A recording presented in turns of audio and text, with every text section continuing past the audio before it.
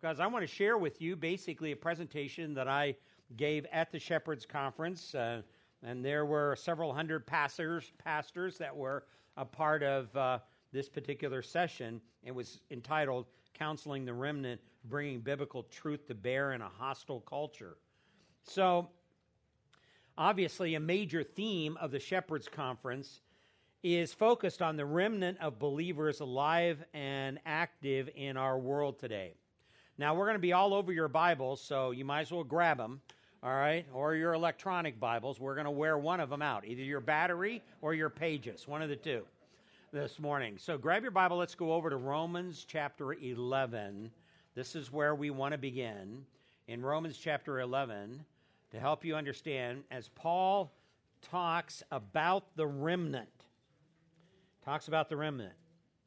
And the Apostle Paul's argument in the book of Romans includes the theological rationale for why God has not rejected Israel. In his argument, he cites the example of God's admonition to Elijah. Remember, after Elijah had been on the mount with prophets of Baal, achieved that tremendous victory over all the prophets. And this is the first example in human history of cutters, because these prophets were cutting themselves to show their sincerity before God. All right, and they're cutting or before their gods to try to get their gods to act. And of course, Elijah, God provides him with a great victory over these prophets.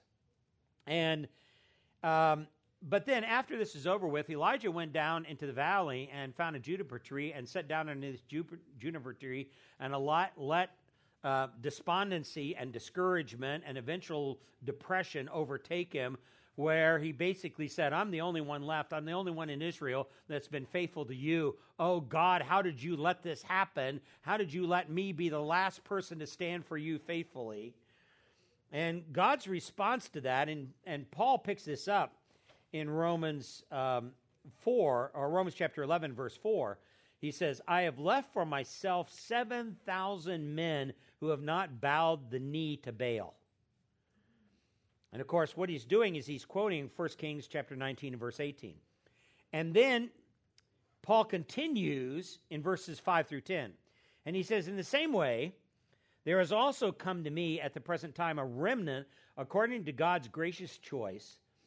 But if it is by grace, it is no longer the basis of works. Otherwise, grace is no longer grace. What then?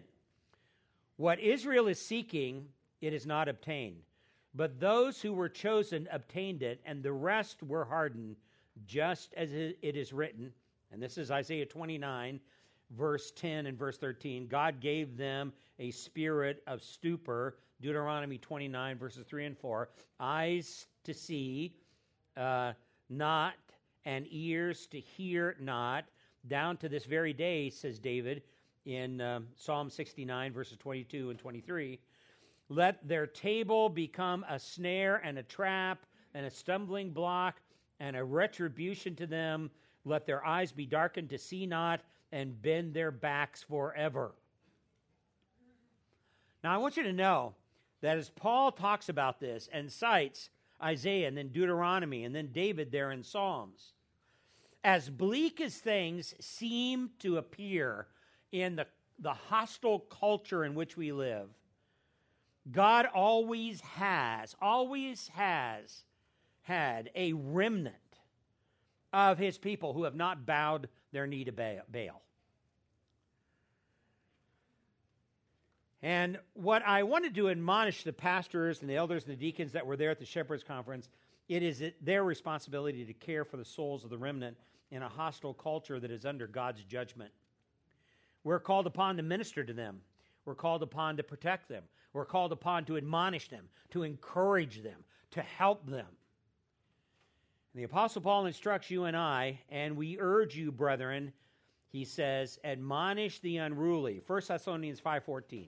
Admonish the unruly, encourage the faint-hearted, help the weak, but be patient with everyone. Now, this is supposed to happen through the public ministry, that is the preaching of the Word of God, and through the private ministry, that is counseling of the Word of God.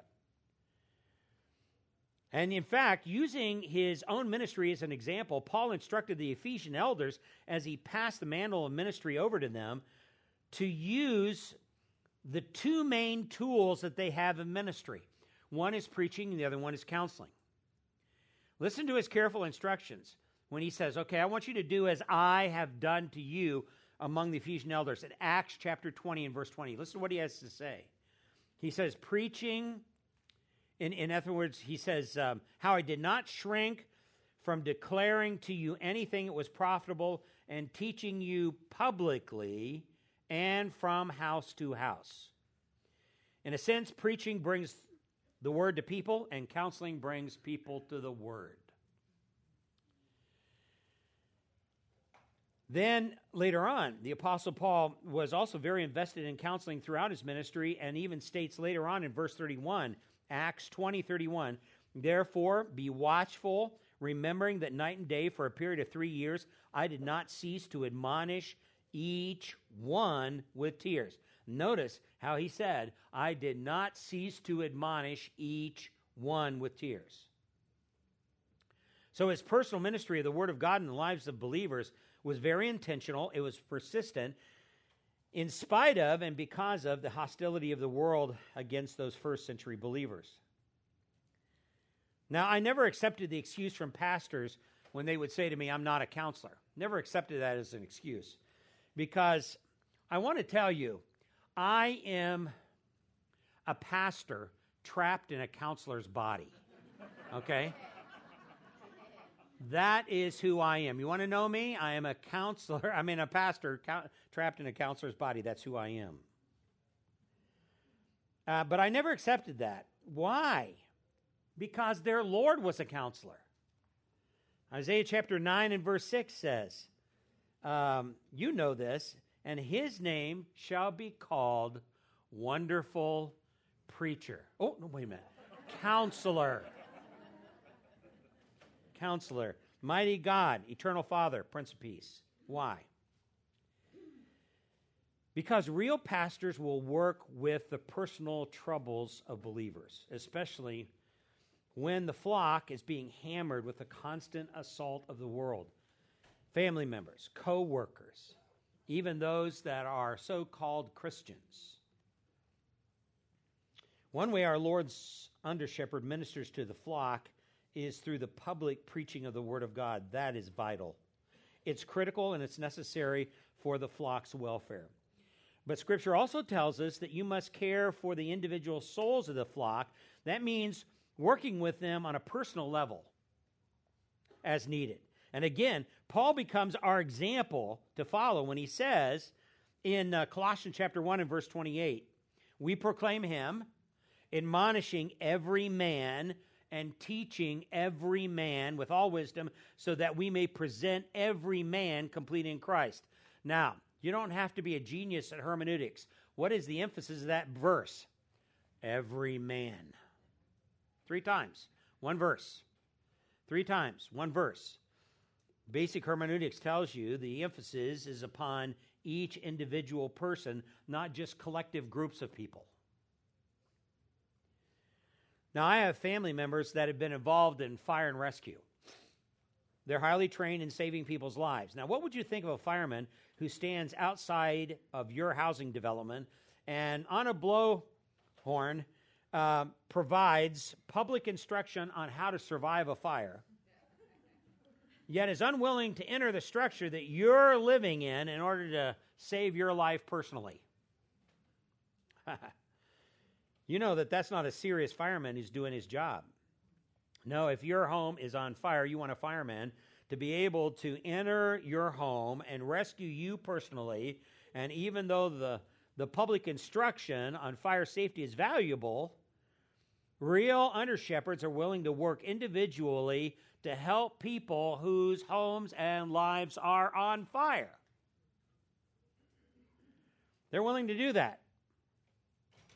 Wasn't that the point of Christ's parable in Matthew 18? We just read from that in the first hour. What do you think, he says there? If a man has 100 sheep and one of them has gone astray, does he not leave the 99 on the mountains and go and search for the one that is straying. And if it turns out that he finds it, truly I say to you, he rejoices over it more than over 99 which has gone astray. In this way, is it not the will of your Father who is in heaven that one of these little ones perish? So a critical part of a pastor's responsibility is to personally instruct individuals in their congregations who are straying and while under the threat of hostile culture. Now, we've got to, in a sense, get back to an Acts 20:20 vision of the ministry. That view of the ministry because people need personal help from shepherds. So what I want to do in the brief time that I have with you, I want to focus on some of the most common areas where believers need personal counsel today, given the broader hostile culture.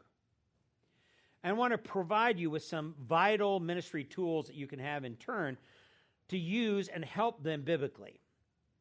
This will be one of the hardest aspects of the ministry, that is helping them. Even today, I would rather preach publicly than counsel, because counseling is much harder. You're holding them personally accountable for change when you're counseling. They'll resist you in private conversation, but rarely are you going to have somebody stand up in the middle of public discourse and say, I disagree with that.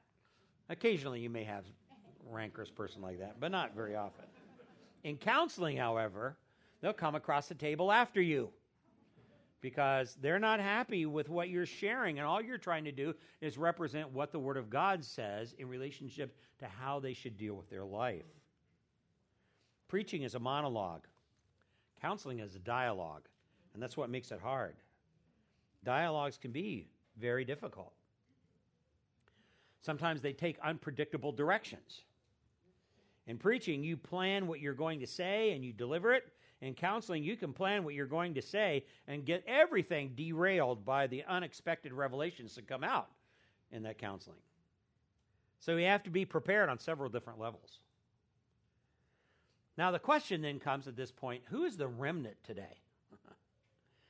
Well, in Scripture, they are the true believers in the Lord whose faith has survived great adversity and remained true to the Word of God, even though they live in a hostile world and continue to have other self-proclaimed Christians falsely accuse them. Those are the remnant.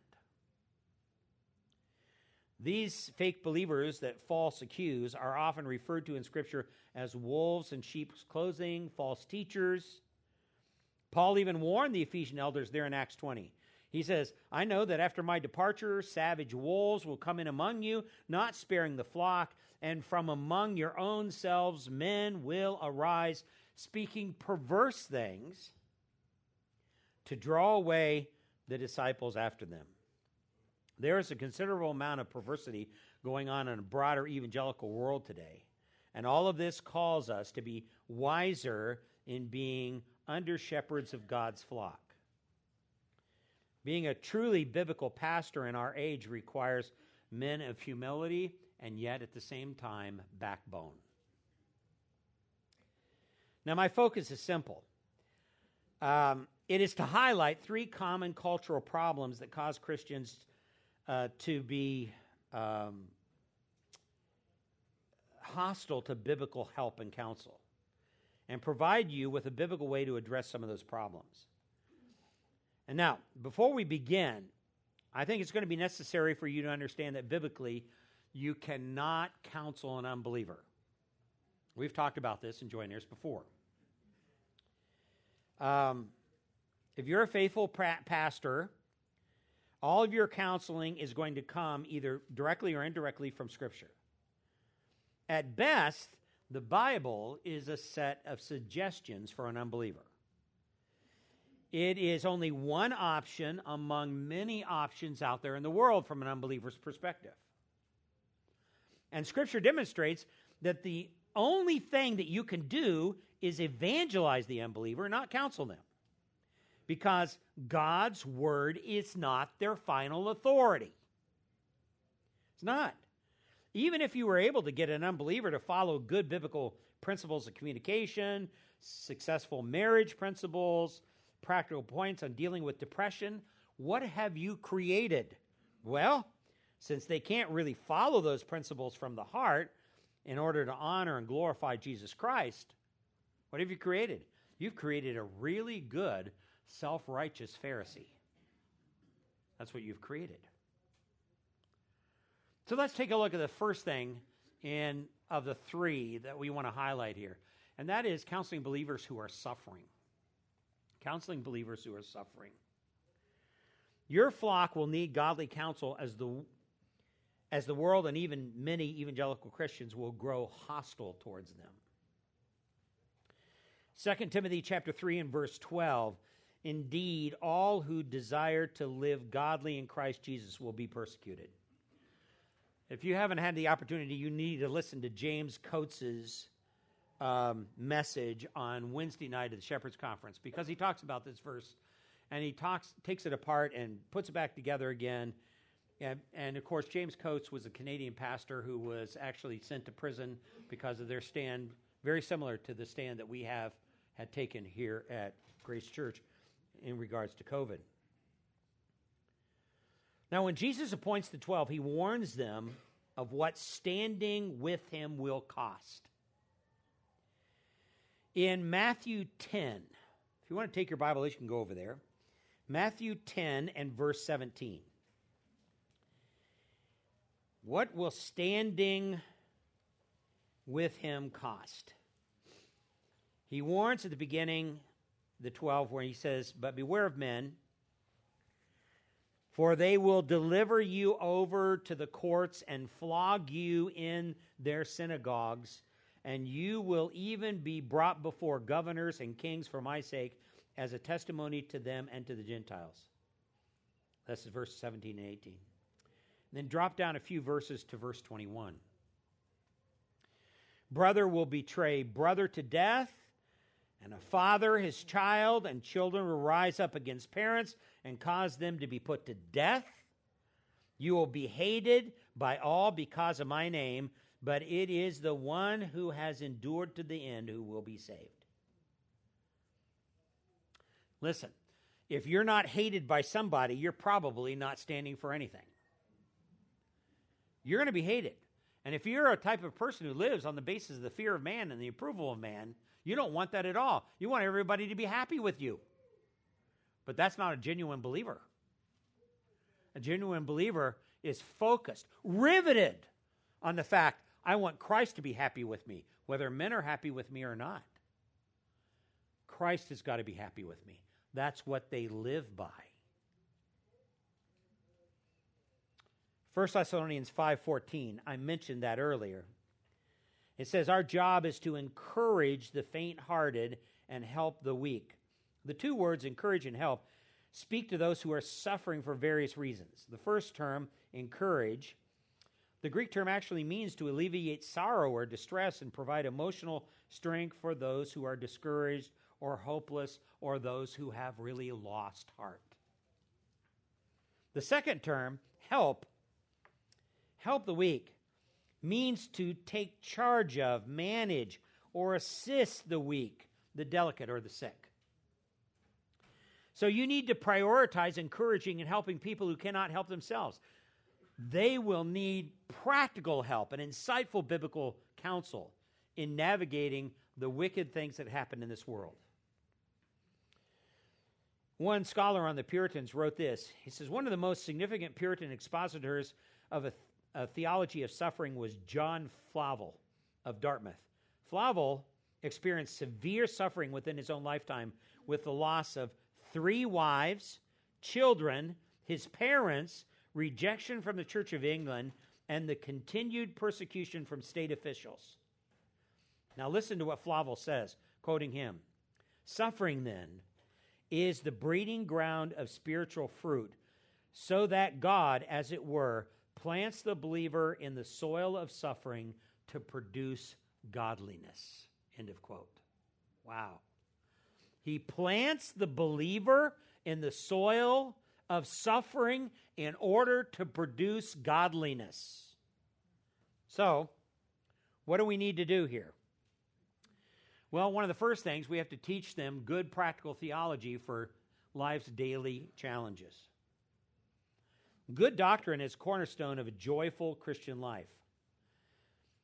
And the reason why I have to say that, especially during the Shepherds Conference, is we have people from a variety of different churches, different denominations coming here, and there are far too many churches who claim to be Bible-believing, and yet they have abandoned good doctrine that upholds the superiority and the sufficiency of the Word of God, and they have substituted it with cultural doctrines that uphold the superiority of psychology.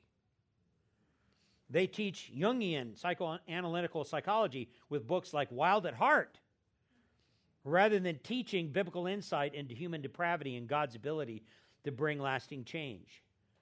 Theology was never intended to be dry and detached from life. It was intended to be practical. It was intended to be insightful. And Christians today need more applicational doctrine, not less. They need to think God's thoughts after Him. It's no mistake that the majority of counseling demands in the church come from people that have weak theological backgrounds.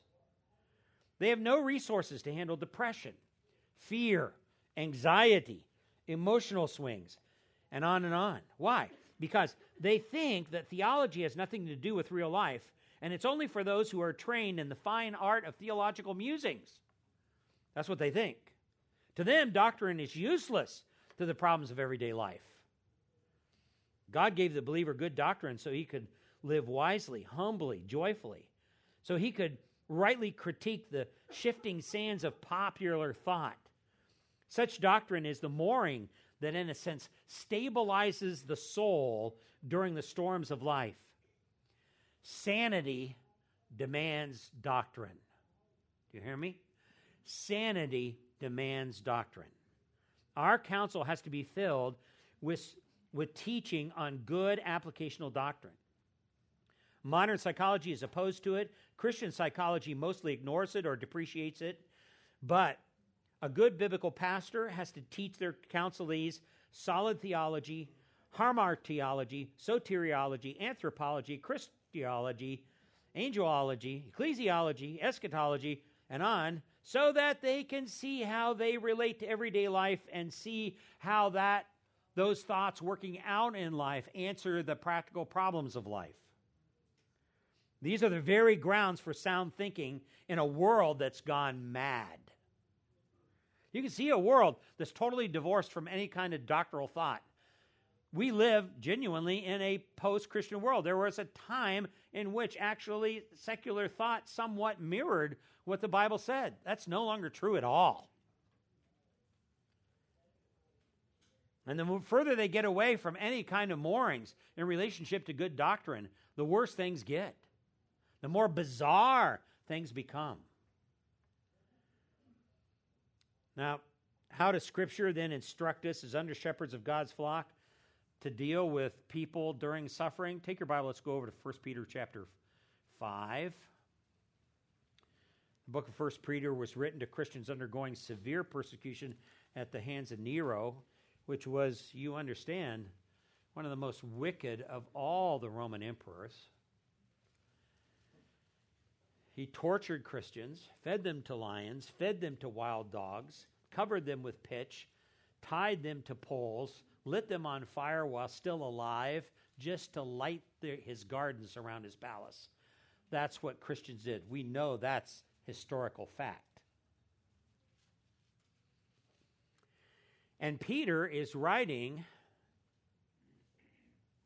here in 1 Peter 5 in the midst of the Neronian persecution. If you don't understand the Neronian persecution, you'll have a hard time understanding 1 Peter. But then he concludes the book when he says, "Therefore I exalt you," verse 1, "exalt the elders among you, as your fellow elder and witness of the sufferings of Christ and a partaker also of the glory that is to be revealed.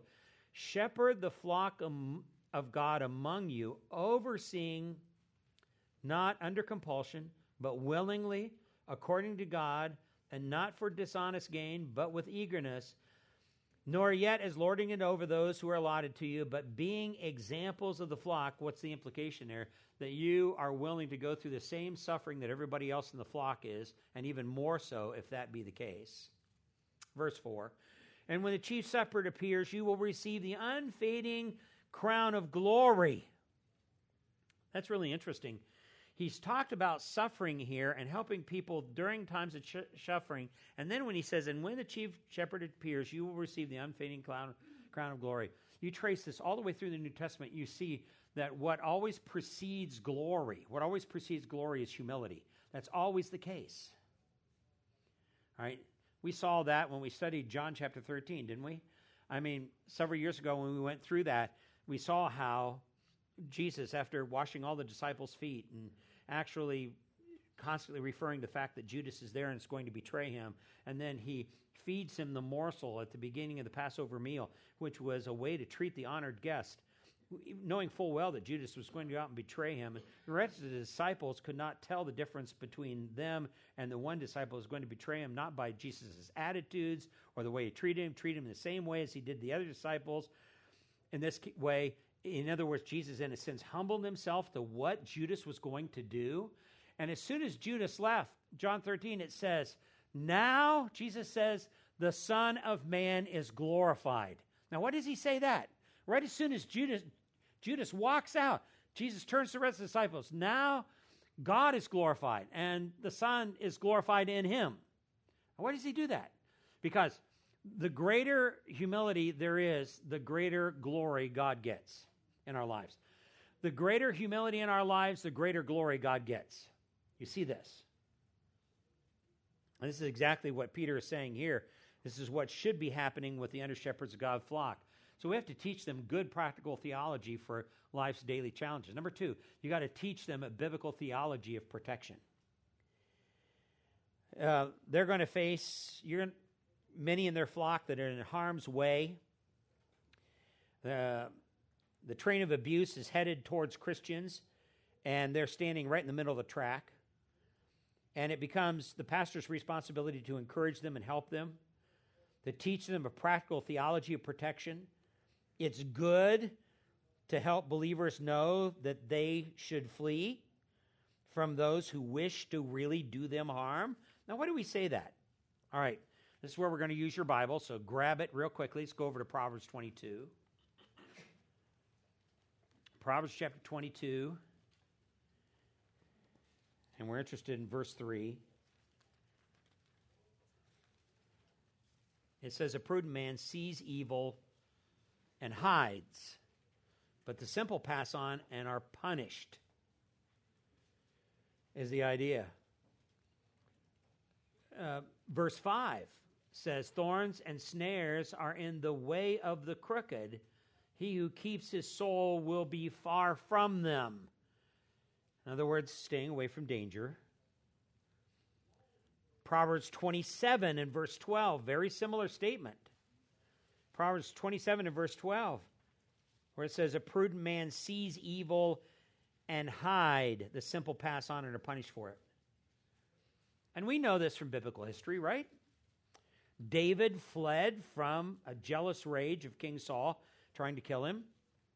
1 Samuel 21 and verse 10 says, then David arose and fled that day from Saul and went to Achish, the king of Gath. In fact, David's own thoughts are recorded in Psalm 56. And someday, in the next couple of years, we'll get to Psalm 56. And we'll see that. Another example is Joseph. Joseph fled from Herod with Mary and Jesus because of imminent harm. In Matthew 2, verses 13 and 14, it says, now when they had departed, behold, an angel of the Lord appeared to Joseph in a dream, saying, get up, take the child and his mother, and flee to Egypt, and remain there until I tell you, for Herod is going to search for the child to destroy him. So Joseph got up, and he took the child and his mother while it was still night, and he departed for Egypt. And then in John 10, in verse 39, we find Jesus. He fled from murderous intentions of the Jews as they were about to stone him. It says, therefore they were seeking again to seize him, and he eluded them. John 10:39. The Apostle Paul, the same way, in 2 Corinthians chapter 11, verses 32 and 33. The Apostle Paul knew that the local authorities were out to seek to do him harm and even possibly put him to death. And it says, in Damascus, the ethnarch under Artis, the king was guarding the city of the Damascenes in order to seize me, and I was let down in a basket through a window in the wall, and so escaped his hands. So what we're saying is this: good biblical and pastoral counselors help those who stand in harm's way. They help them find a place of safety, escape the evil that they know is coming. But in addition, a caring pastoral counselor also ministers to their fearful souls. So which brings us to number 3. The third thing is teach them the grace of courageous boldness. Now that's purposely worded, the grace of courageous boldness. Why? Well, you need to teach the benefits of God's grace to your flocks when they're facing hardship and adversity. It is God's grace that will make a difference in their lives. Let's go back to the book of 1 Peter. We were there just a few moments ago, but let's go back there in chapter 2, 1 Peter chapter 2. And we can pick up in verse 18, where it says, servants, be submissive to their own masters with fear, not only to those who are good and considerate, but also to those who are crooked. That's an interesting Greek word, that word crooked. It means it's scolios, where we get our word scoliosis, like the scoliosis of the spine, where the spine is crooked. Scolios. Not only to those who are good and considerate, but also those who are crooked. But then he says in verse 19, for this finds favor. You see that word favor?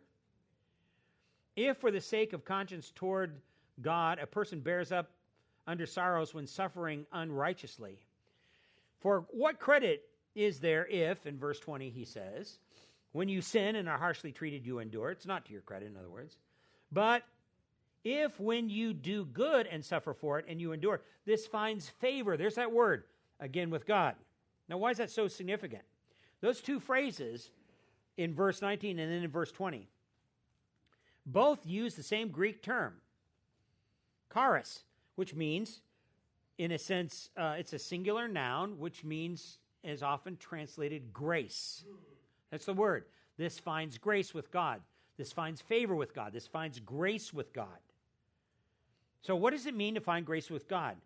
Well, the context here is very informative, because the Apostle Peter is speaking to the early Christians concerning unjust suffering, and he's instructing them on how our Lord is especially attentive to those who endure hardship at the hands of wicked men for the sake of righteousness. Notice what he says in verse 20. But if, when you do good and suffer for it, you endure, this finds favor with God.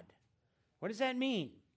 That means God's grace says, I am with you.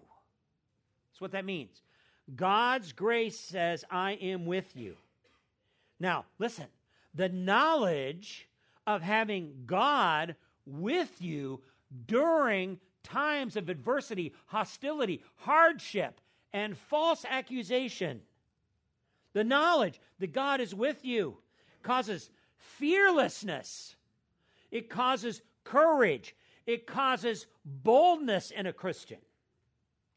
There's the effect. If God is with you, then no one can successfully take a stand against you. No one can prevail against you.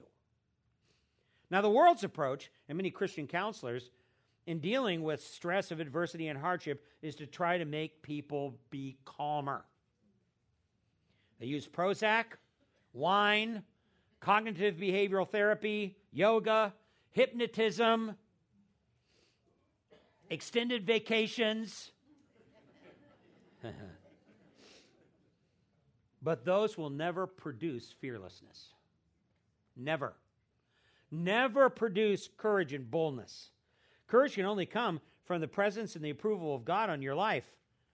seeking favor with him and not with men. That's where courage and fearlessness comes from. Our society today is hostile to Christianity, and we need more bold Christians. In addition to this, what about counseling believers with unrepentant guilt?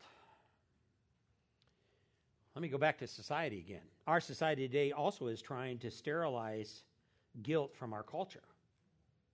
While a great majority of people who I've counseled with severe forms of depression have a significant amount of unresolved guilt from their past. Psychologized Christians deny biblical sufficiency frequently and accuse the church of being guilt mongers, or they'll say that church discipline is a form of horrible shaming. You have to help them, teach them the biblical concept of guilt. Most people in a church today believe that the sensation of guilt is a toxic experience. You look up on the internet and you look up the term guilt, and all of a sudden all these articles start to appear like guilt, the hostile monster. Guilt will kill you. Guilt is a toxicity. You'll hear title after title like that, as if guilt is the problem. So they do everything that they can to assuage their feelings of guilt. They'll cauterize their conscience by repeating behaviors over and over again until they don't feel guilty any longer, kind of like taking allergy shots. Paul warns you and I in 1 Timothy 4, 1 and 2, but the Spirit explicitly says that in latter times some will fall away from the faith, paying attention to deceitful spirits and doctrines of demons by means of the hypocrisy of liars, seared in their own conscience as with a branding iron. A seared conscience is a person who has sinned so repeatedly over and over again that you don't feel it anymore. You don't feel it. Does that mean your guilt is somehow gone if you don't feel it any longer? No. Others will use drugs, psychotropic and illegal drugs, to numb their conscience from guilt. Some will use blame shifting on others, their environment, their parents, past tragedy, or a difficult spouse. Some will say it comes from a toxic culture of shaming that caused the awful experience with guilt. Still others will say it comes from an inferiority complex instilled within them the first 5 years of their life, and they spend the rest of their life trying to compensate for it, trying to find superiority, or what later became known as self-actualization or self-realization. Then others will immerse themselves in self-gratifying pursuits and entertainment in order to somehow blunt the sense of guilt. But biblically, the theological concept of guilt is not a feeling. Do you hear me? It's not a feeling. It's a fact. A good definition of guilt is a legal liability and culpability to punishment. That is the definition of guilt. A legal liability and culpability for punishment. That's guilt. Negative feelings are a result of the known fact of guilt. So someone can be guilty and not truly feel guilty because their conscience is not informed. Or someone could feel guilty about something that is not wrong because their conscience is trained to an unbiblical standard. That's not false guilt. False guilt is like saying a false fact. That's an oxymoron, sort of like jumbo shrimp or military intelligence or plastic silverware. All right, those are oxymorons. Or a cruel kindness. Scripture does not teach the Freudian concept of false guilt. You'll find that many Christians, authors, refer to it as if it's a biblical concept, and it's not. But you need to teach them that guilty feelings are not the same as the biblical fact of guilt. Personal experiences or feelings of guilt is a warning light that goes off when your conscience is bothered. In this case, the experience of guilt is not your enemy, it's your friend. It's like having a red light, and you've heard me use this illustration before, come up on the dashboard of your car, right? What do you do when the red light comes up on the dashboard of your car? You look at it and said, look, isn't that a cute little app? Or you pick up a hammer and you smash the red light. No, you don't do that. That's what psychology does. Psychology wants you to pick up the hammer and smash the red light. No, you don't do that. The red light is telling you something's wrong. Something's wrong. You pull the car over, you get out of the car, you open the hood, you take a look what the problem is. That's it. What's going on inside of me? Why is this guilt bothering me? It should throb. You're ministering to people who have been indoctrinated in a wicked culture that think that guilt is an archaic, obsolete, and toxic concept. That type of thinking has radically changed their view of good theology. If there is no good in personal guilt, then great theological concepts and terms are unnecessary. Terms like sin. If there's no guilt, there's no necessary for sin, or repentance, or contrition, or atonement, or restitution, or forgiveness, or redemption. All of that is meaningless if there is no guilt. Wow. In essence, Jesus Christ is unnecessary to our culture and even to a lot of people who call themselves Christians. And the cross then is a great example of personal self-sacrifice, but nothing more. So the experience of guilt that comes from a biblically trained conscience really is a blessing to a believer. It's not a curse. It shows them that things need to change. All you have to do is study Psalm 32, verses 1 through 5. But let me race on here. Counseling believers who fail to accept personal responsibility. And this is closely associated with the concept of guilt in our culture. Let me read to you what John MacArthur said in his book, Vanishing Conscience. He says this. He says, if no one is supposed to feel guilty, how could anyone be a sinner? Modern culture has the answer. People are victims. Victims are not responsible for what they do. They are casualties of what happens to them. So every man failing must be described in terms of how the perpetrator has been victimized. We are all supposed to be sensitive and compassionate enough to see that the very behaviors we used to label as sin are actually evidence of victimization. Victimism has gained so much influence that as far as society is concerned, there is practically no such thing as sin anymore. Anyone can escape responsibility for his or her wrongdoing simply by claiming the status of victim. It has radically changed the way our society looks at human behavior. End of quote. Radically. So this is an age-old game that you will encounter repeatedly in counseling.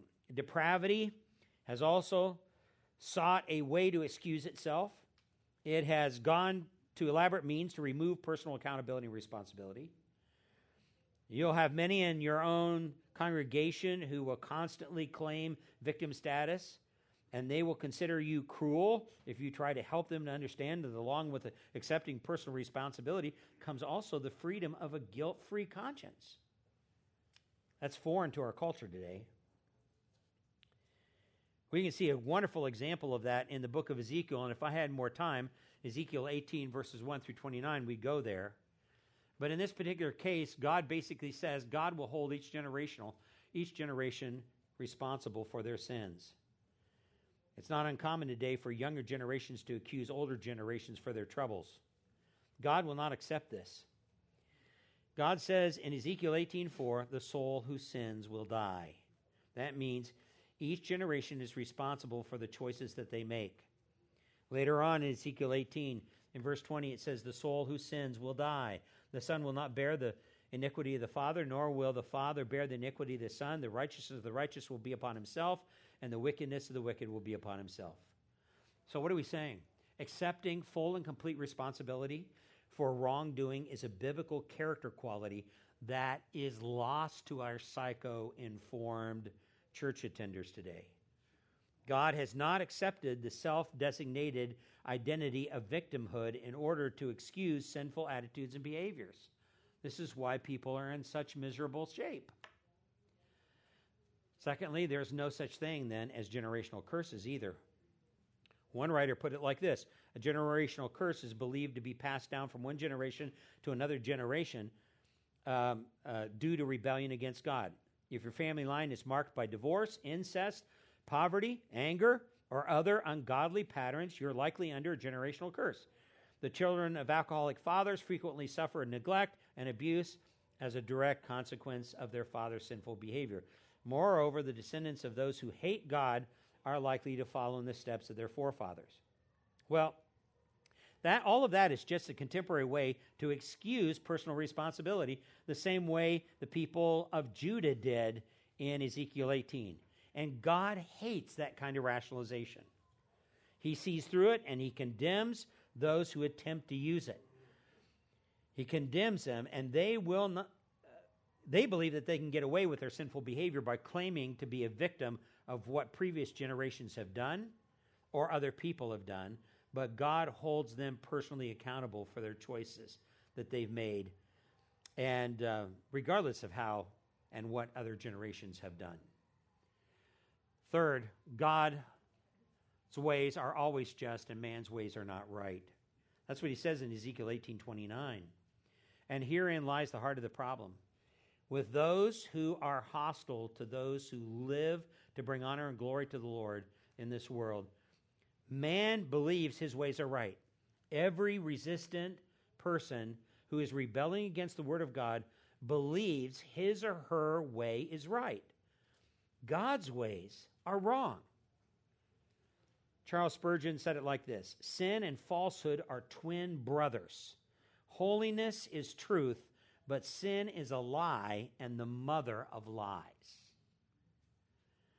Believing God is wrong and you are right always leads to personal destruction. So Thomas Watson even made this statement: when God lays men on their backs, then they look up to heaven. God smiting his people is like the musician striking upon the violin, which makes it put forth melodious sound. How much good comes to the saints by affliction. When they are pounded, they send forth their sweetest smell. Affliction is a bitter root, but it bears sweet fruit. So as under shepherds of God's flock, we are called to address the wounds of people with the truth and the gospel and cause them to look heavenward. Take your Bible. Let's go over to 2 Corinthians chapter 2. It is our great joy here in our church as well as in joint heirs